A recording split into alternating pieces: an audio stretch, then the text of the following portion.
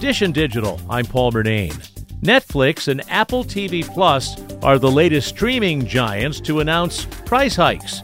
Netflix basic customers will now pay $11.99 a month, up $2. The premium plan jumps to $22.99 a month, an increase of $3. And a $3 increase is coming to Apple TV Plus, which will now cost $9.99 a month.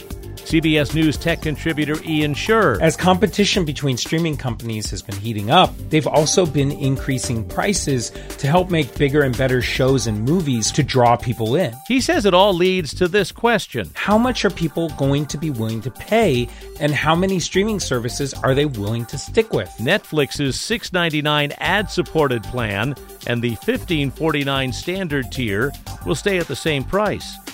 Dish and Digital, I'm Paul Murnane. And for more, click on podcasts at WCBS880.com.